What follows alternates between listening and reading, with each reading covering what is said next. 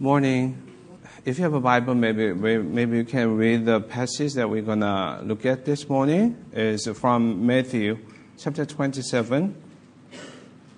Matthew chapter 27, verse 27 to 31. Then the soldiers of the governor took Jesus into the governor's headquarters, and they gathered the whole battalion before him. And they stripped him and put a scarlet robe on him, and twisting together a crown of thorns, they put it on his head and put a reed in his right hand. And kneeling before him, they mocked him, saying, "Hail, King of the Jews!" And they spit on him and took the reed and struck him on the head. And when they had mocked him, they stripped him of the robe and put him on clothes on him and led him away to crucify him. Okay. Oh, we are in Lent. I don't know what you're doing, or what you kind of try to be abstain from something. Or I know that I used to had a specific prayer over the Lent. And then thinking about Christianity, because I think the center or essence of Christianity is Jesus, of course. But we celebrate Christmas as a big holiday, which is good. But at the same time, if we just celebrate the birth of Jesus, maybe it's not that really significant, because he died. And then his death was the most shameful way, crucifixion. So I think the power of Christ is resurrection beyond crucifixion. And Christianity is about Jesus. Then the way he was born or the way he died is meaningful, but who is Jesus then? He died for every humankind, but who is Jesus?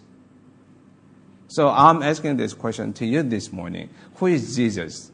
Personally, who do you think Jesus is? And then what title do you want to give him to him? What title do you want to give Jesus? Does it make sense? Some people said in Jesus' time, especially the book of Matthew we're going to look into, some people said he's a prophet or he was a teacher. But what about you? So can we have a moment to think about who do you think Jesus is? What title do you want to give him? Is it clear? So can you have a moment or share with someone next to you? And so what do you think Jesus is to you, especially in your life personally? There's maybe a couple of you, maybe you can share who do you think Jesus is? Who is Jesus to you especially? Savior. Pardon? Savior, yes. Pardon? Friend, yes. Good. Rock, yes. Amen. Rock. That's good. Lord of everything. Yes. Creator. Amen. Son of God. Amen. Yeah, we all know who Jesus is. Well, I think it seems like we know Jesus' identity. Savior was born as a human being, even though he was God himself. But let's really go back to Jesus' time. Let's imagine that we're one of the maybe crowd, and that we're following Jesus. We heard about Jesus. And then when we are living in Israel, nation of Israel, we've been waiting for the Messiah, which is the Christ, to be born. Right? We are under Roman Empire. And in our land, let's say Jerusalem or whatever in Israel, we are one of the Jewish people. And that we've been waiting for Messiah to be born. And that we were taught mainly by the Pharisees and Sadducees and scribes. Those are the religious leaders. They have been training and teaching people for the kingdom of God, and then they've been waiting for Messiah, the King of the Jews. Right? So we may have anticipation of the coming King. Right? The coming King, because Christ means anointed. But anointed one is maybe either prophet or priest or king, but what they are looking for is King of the Jews. So maybe specifically I want to maybe look into what the other people thought about Jesus, who Jesus is, especially in the book of Matthew, because we have synoptic gospels, the three gospels, Matthew, Mark, and Luke. But Matthew is specifically written to the Jewish people. So as a reader of the book of Matthew, is specifically talking to the Jewish people. So Fiona said, the Son of God. Some people, they thought Jesus is the Son of God. They called Jesus Son of God. But this expression was not very new for them, because most of the Greek god or Roman god, they were called as a son of this god, a son of that god. For instance, emperor who was a son of Poseidon or son of Zeus. So it was the Son of God means the ruler of the nation and the divine being, not just human being. So Son of God was just the same expression they were using because it was a very common expression. But at the same time, for Jewish mindset, Son of God means the most righteous person. The most righteous person. But as a nation the nation as a whole, they try to keep every law. Mosaic laws and other laws, so that the righteous one, which means the most righteous one, which means the one who is not going to break any law, will be the leader. So the mindset is still, Son of God means ruler or the leader of the nation. But this is who, only these people, they call Jesus as the Son of God. Once, when Jesus was baptized, the voice from heaven said that He is my Son, my beloved Son. So it was God the Father. And the centurion is not Jews. So this is very interesting. Not Jewish people, but Gentile, they recognize who Jesus is.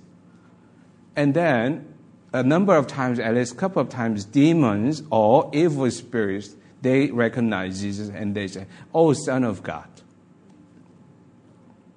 And then there was only one occasion the disciples, they called, "Oh, He is the Son of God." But that's when he saw Jesus walking on the water. When he saw this, they saw huge miracle. So I don't think that they were really kind of recognizing who Jesus is by this time. And then another title is another one, dominantly appearing a lot, is a Son of David. Son of David. Which means the descendants of King David, because they were waiting for the king, and then they knew that this king will be the Lion of Judah as a son of David. Again, those who recognize Jesus, or at least those who called Jesus as a son of David, was a blind man. Does it make sense? Blind man, they called Jesus as a son of David. Again, one Canaanite woman, she called, Jesus, son of David. Canaanite. They had no expectations for the Jewish king to be born. It has nothing to do with them. And a crowd, when Jesus drove out the demon, many crowd, they said, "Oh, Son of David." And children, they said, "Oh, Son of David." They're singing. And then when Jesus entered Jerusalem, the crowd on the street, they said, "Oh, Son of David." And some people specifically, they call Jesus the King of Jews, and wise men, 3 wise men, they came to bow down because they thought the King of the Jews was born.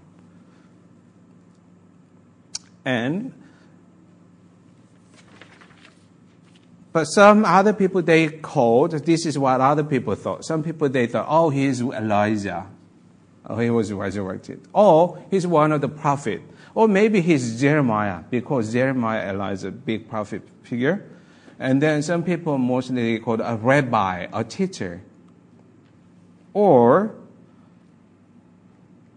the scribes and chief priests, they said, "Oh, he's an imposter. He's cheating people. He's deceiving people." So imposter. So the unique thing in this concept is that those who have been trained for the kingdom of God, which means those are the religious leaders, Pharisees and Sadducees and scribes, none of them, they could recognize who Jesus is. None of them, they recognize who Jesus is. None of them accepted as Jesus as a Savior or the King of the nation. But once again, the list, those who at least call Jesus, with a proper title is Gentile centurion, and demons, and evil spirits, and blind man, Canaanite woman, crowd, those who are uneducated most of the times, and children. Are you with me? They've been waiting for the Messiah to be born. Especially the leader of the nations, the scribes, high priests, and Pharisees. They've been longing for Messiah to be born because they were under foreign nations for about many hundred years. And then 400 years there has been a silence. It was a silent period because there was no prophet or words. And then they've been waiting for the Messiah to be born and born and born. But finally, the Messiah was born. But the nation crucified him. But it was not the majority of the crowd. It was religious leaders. It was the high priest. It was the Pharisees. It was the scribes who stirred up the nation to crucify him.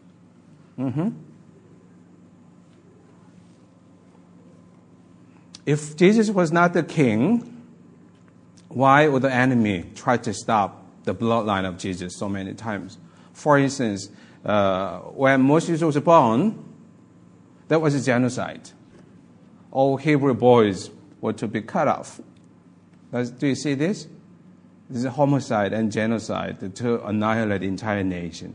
What if enemy, the Satan, successfully they cut off all the bloodline? Messiah. What about the Messiah? Could he be born?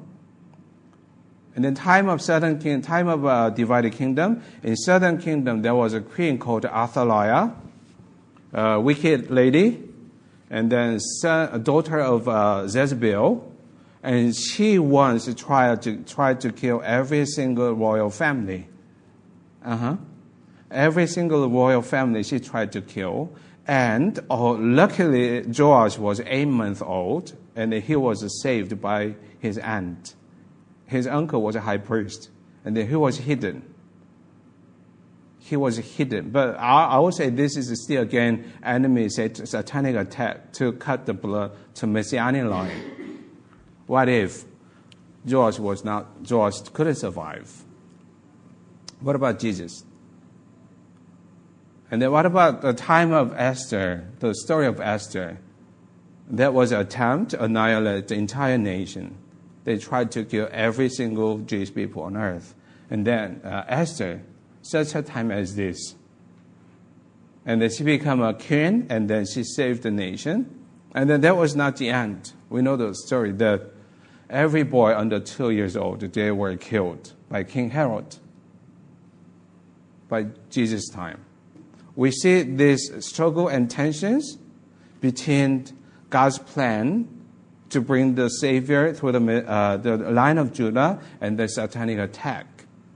So at least the demons, of course, Satan, was so sure that Jesus was born, and then Jesus is going to be born, and then he was born. Are you with me? And then the nation has been waiting for Jesus.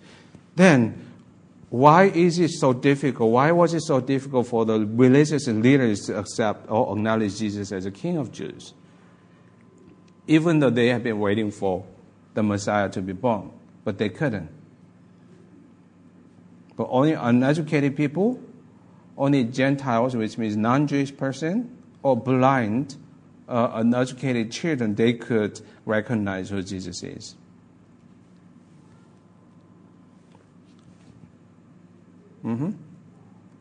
There was only one occasion Peter confessed that, "Oh, you are the Messiah, you are the Son of the living God." Jesus was declared as the Son of the living God by Peter alone, only once. But after that, Jesus, he started to foretell his future. But his prophecy over himself is that I will be caught, and I will be killed, and I will resurrect. 3 times. Jesus foretold his disciples that he will be caught and he will be murdered and he will rise again. 3 times. But we all know what happened to disciples, 12 disciples. Those who have been with Jesus many years, by the time when Jesus was caught, by the time when Jesus was crucified, what happened? What about these 12 disciples? The passage that we read is just before crucifixion, right? What about these disciples? Where did they go? Why did they leave Jesus? Did they really understand who Jesus is? It doesn't look like they really understood who Jesus is. So they ran away. So which means Jesus was betrayed.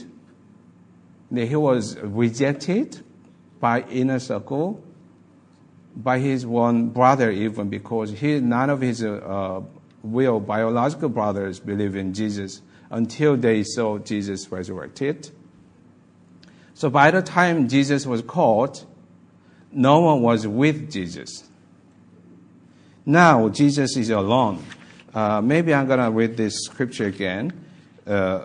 According to the scripture, the soldier of the governor took Jesus into the governor's headquarters, and they gathered the whole battalion before him, and they stripped him.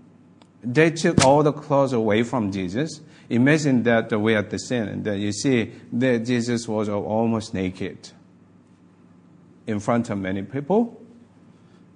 And then they put a scarlet robe on him. Scarlet robe, which is royal. Purple means the royalty, the kingship. So they put king's costumes on him and twisting together a crown of thorns. Now they twist the thorns and then put it on his head. Now Jesus has a crown as a king and put a reed in his right hand. So on his right hand there was a reed instead of maybe sword as a king. And people kneeling before him. Now we see Jesus is becoming king in a mocking way though.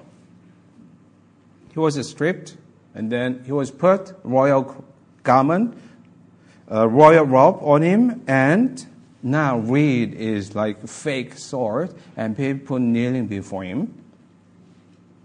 And then they mocked him, say, "Hail, King of the Jews!" Yes. "Oh, look at you. You are the king. Of course you're the king. You are the king," they said. And then they spit on him.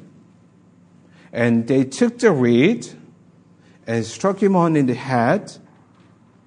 And then when they had mocked him, they stripped up the robe and then took the robe off and put his one clothes on him and then led him away to crucify him. That's what happened just before crucifixion. I know maybe in Middle Eastern culture as well, hit on the head is maybe humiliating. That's in our culture as well. So touching head, even in Korean culture, is not really good. Don't touch head or don't hit especially. Even as a joke, that's not a joke at all. It's humiliation. So when we see this is every kind of humiliation is happening before Jesus. Underestimating who Jesus is. Twisting who Jesus is. Every activities, everything happened to Jesus is to mock at him, to underestimate him, twist, or distort his own identity. But using the same word. Okay, you are king. Yeah, you are king. And then we treat you as a king with our despise and contempt and disrespect. And then after that, the crucifixion. The crucifixion was, in the past, was only for the slave and pirates and the criminals. It was not new punishment way. But it was, crucifixion has a long history, but it was mainly for the slaves. And then crucifixion is the most shameful and disgraceful and dishonorable way to annihilate or to execute people. So Jesus was crucified, which means he died in a most unshameful most shameful way. So let's think about how Jesus was born. He was a king of the Jews, but he was born in a manger. He was born in a manger. And as a king, he had to run away. He couldn't save the nation. He didn't save the nations from the birth because he ran away from Herod in Egypt because King Herod was killing people. So Jesus looks like wimp. He didn't do anything to save his own people. So the way he was born is a very unexpected way, and then the way he died is more unexpected way. That makes sense. So if that is the end, I think it will be just a sad story. But the thing is, that's not the end. That's the beginning. That's the beginning of the story. He died. He was born as a humble man. He died in a most disgraceful way. And then even his disciples, they all ran away. I wonder how they will feel because they were following Jesus for 3 years. Now their leader was just captured and then he died with the criminals together. And then my 3 years with Jesus is nothing. Maybe in vain? Nothing. But Jesus, he was resurrected. That's the good news. The good news is resurrection. So I think resurrection is, for me, I think this is the biggest or the most meaningful part of Christianity. He rose again. So maybe this is a picture that I have. Cross, Jesus. Undermined, distorted, and rejected, and tortured Savior is on the cross with a crown of thorns. And then he died as a perfect human being. But behind this cross, just behind the sin, the other side of cross, my picture, Jesus has a big grin on his face. He has a huge grin on his face with his flower, with the glory. Halos behind, maybe, my imagination. Does it make sense? But by the time Jesus was on the cross, and then by the time he was about to just die, what about Satan? Maybe Satan's biggest smile ever, the whole battle to stop this Messiah to function as a savior. Maybe he was just celebrating the moment of victory, but just behind the scene, now Jesus, it is finished.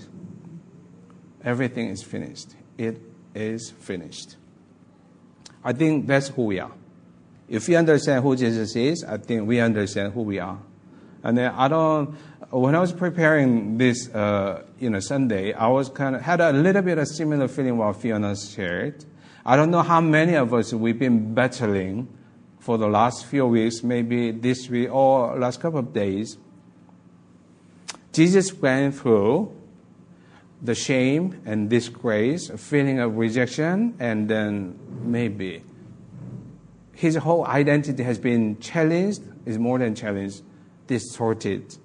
But what about us? I'm not sure how many of us we are just going through the similar situations, maybe situations or just feelings.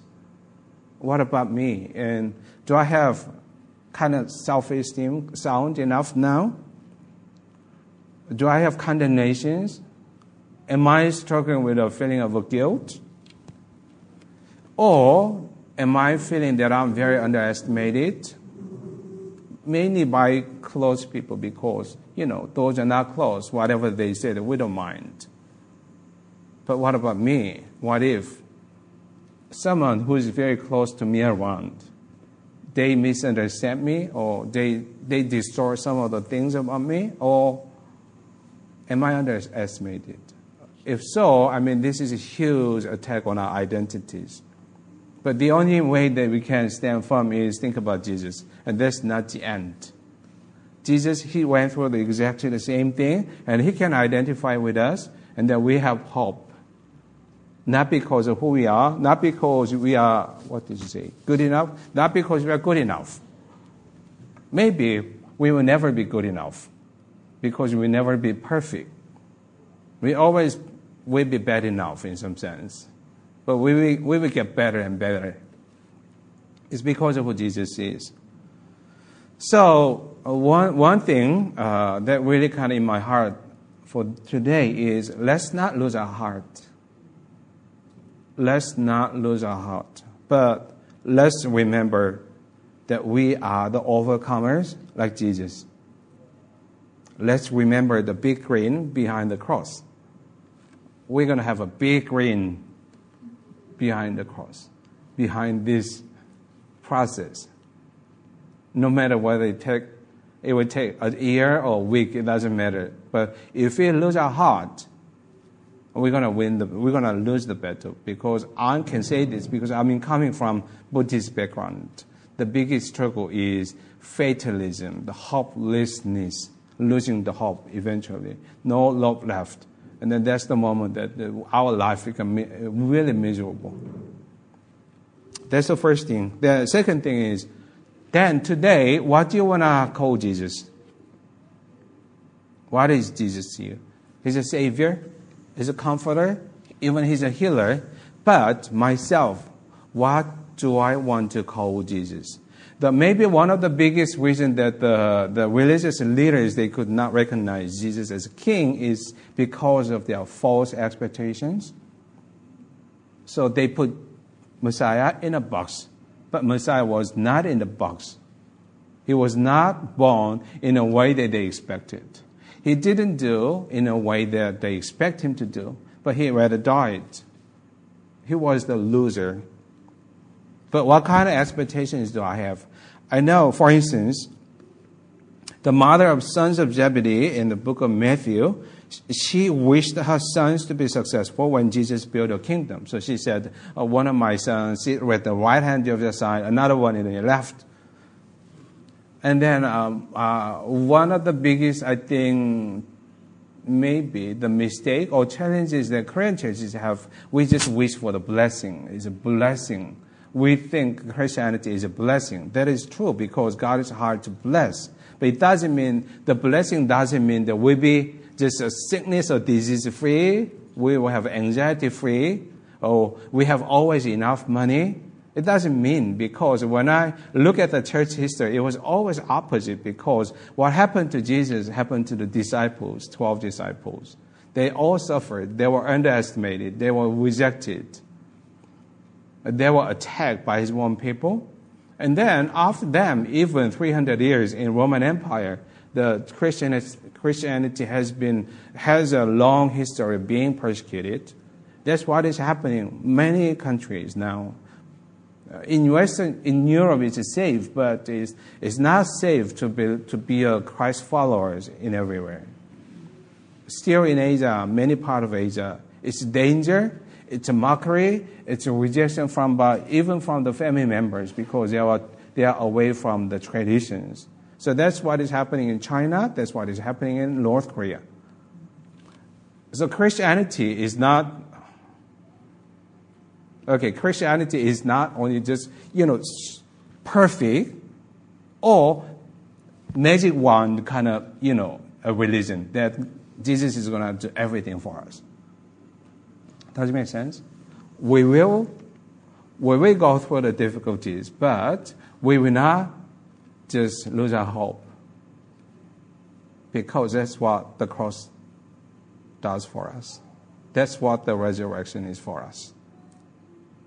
So Jesus, he tried to bring the peace, but it was through the tensions, because he provoked people to make it right. And the disciples, Paul was a troublemaker, because wherever he went, there was a trouble, because he wanted to make it right. Maybe that's Christianity. When we see something wrong, we stand as God's people, because truth has no compromise. Truth has no compromise. Because of that, we have tensions. We can cause a lot more tensions in people. We can provoke more people. I think all parents, you understand when you see something, we need to face it. If you don't face it, we are compromising. And then we know the result of the compromising. Then, this morning, my question is, who is Jesus to you? What title do you want to give him? Give it to him. Is it a magic wand? Or is it a troublemaker in your life still? Is it causing more troubles in you? If so, there will be a victory in the end. Okay, so shall we pray? Okay. Yes, God, I know that none of us, we choose the easy way. All of us, we choose to follow the narrow gate. But following you is a privilege, God, because there is a security, there is a peace in it. Even though there's some things going around in a crazy way, God, there is only one place that we can go back, return to, is Jesus, and then Jesus and the cross. So thank you so much for Jesus, who went through the sufferings, who went through the mockery, who went through the rejection, but who won the victory, God. So we honor your name, God. We look up to you and say, thank you so much for your victory, gentle victory. And then we become the participant of this process. And then I declare that we are the overcomers, God. So dear God, help us to really focus on you rather than any other struggles around us. But help us to focus on you alone. And then help us to just remember who Jesus is so that we can truly be who we are in you, God. So in the name of Jesus, I pray for the coming week. It will be a week that meditating on Jesus, the death and the resurrection and the sufferings, so that we can continue to just go through this journey with a hope of the victory. So I pray for those who are struggling amongst us. God, I pray that you just comfort them and then give us enough courage to stand up together today. In Jesus' name I pray. Amen. Amen.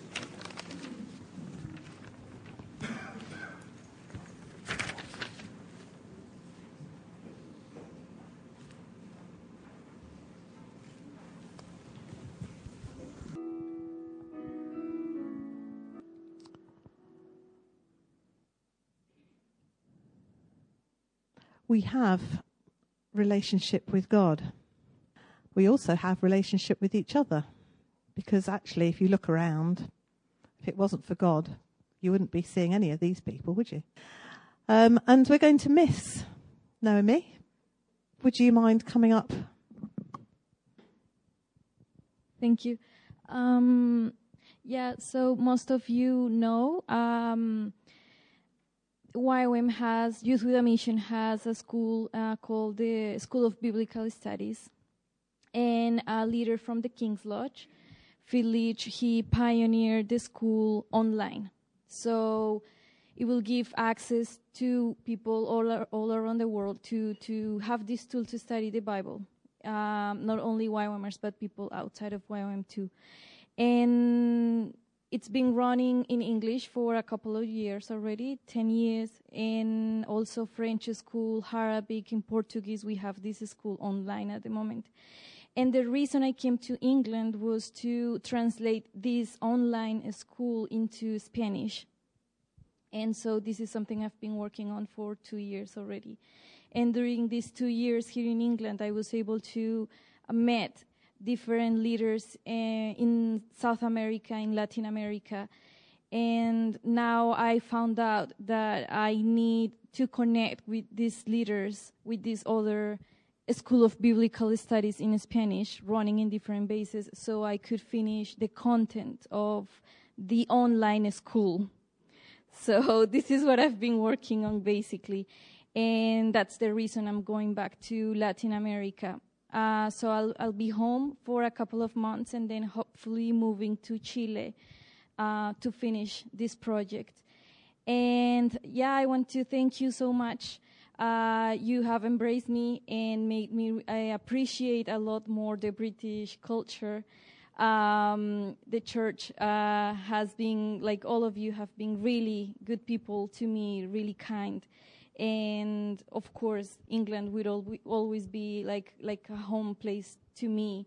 This has been the country that actually has saw me grow spiritually, and yeah, so I'm going to miss this country. I'm going to miss you all. And yeah, I would really appreciate your prayers. And this is something I share more specifically on the newsletter. So that's it. Thank you. So you can stay there, aren't you? Because we want lots of people, or a few people, just to come out to the front now and just put arms around her and say, we're going to miss you, aren't we? So, do you want to come over here? And if anyone wants to come and pray for Naomi, that'd be great. Just come out now. You don't have to come here to pray out loud, but it just shows concern and love, doesn't it? That doesn't matter if we all come out to the front. That's okay as well. So, let's just a few of us pray now, and we'll just sort of bless her on her way, just so she knows that once she's gone, it doesn't mean we've stopped praying for her. It just means we're praying for her in a different way. God, we thank you for Naomi and for the blessing that she's been to us as a fellowship while she's been here. And Lord, we just want to pray for her now as she will be leaving us. God, we pray that you will give her a really productive time when she's back at home. God, help her to reconnect with her family, with her friends, Lord, and to make new relationships there with churches so that she will have support as she then moves on into what you have for her next. God, I pray for the building and the restoration of good relationships and for the benefit that will be to her and to them. Lord, I thank you that you work all things together for good. So God, for this time that will hopefully be a rest time as well, Lord, will you help her to recuperate after all the hard work she's been doing? Lord, give her a good rest time while she's at home. Lord, we ask that you will just pour your blessing upon her and through her back to her family and her friends while she's away. And God, for their time in Chile, God, we just pray for the relationships that she will build there. Lord, will your hand be upon them, God? And Lord, may that be, again, a really blessed and fruitful time for her and for them and for the purposes of fulfilling this online school of biblical studies. Lord, we pray that your will would be done for her and through her as she goes on from this place. In Jesus' name, amen. Amen.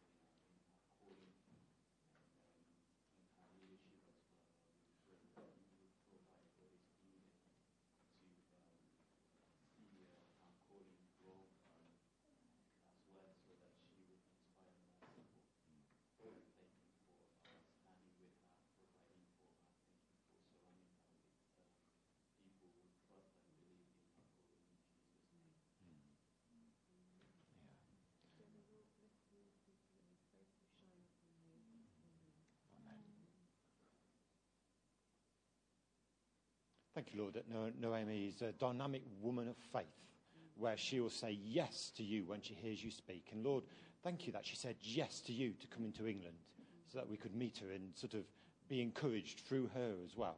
And thank you, Lord, that she said yes to you, Lord, to go back to South America and to touch the lives of thousands, potentially thousands of people in this work that she's doing. So, Lord, we do pray you'll give her strength, physical and spiritual, Lord, to help her in this task. Lord, to help to have the nuances of translation and the nuances of encouragement so that she gets to the bottom of what the speaker's saying, so that when she sort of puts it online, that people can really readily access it and sort of just say, wow, I never knew that about God, or never thought about that from the verse that the Bible's saying there. So, Lord, as she does these marvellous things for you, I pray, Lord, you'll fill her with peace and understanding and take her forward and onward, Lord, to her next step as well. But thank you, Lord, so much for her time with us and blessing us so much here. Amen. Yeah, Father, we just pray a safe journey. We pray travelling mercies, Lord, that it will be uneventful, that, Father, she'll arrive refreshed and safe back home, and that, Father, there'll just be a fantastic welcome for her when she gets there.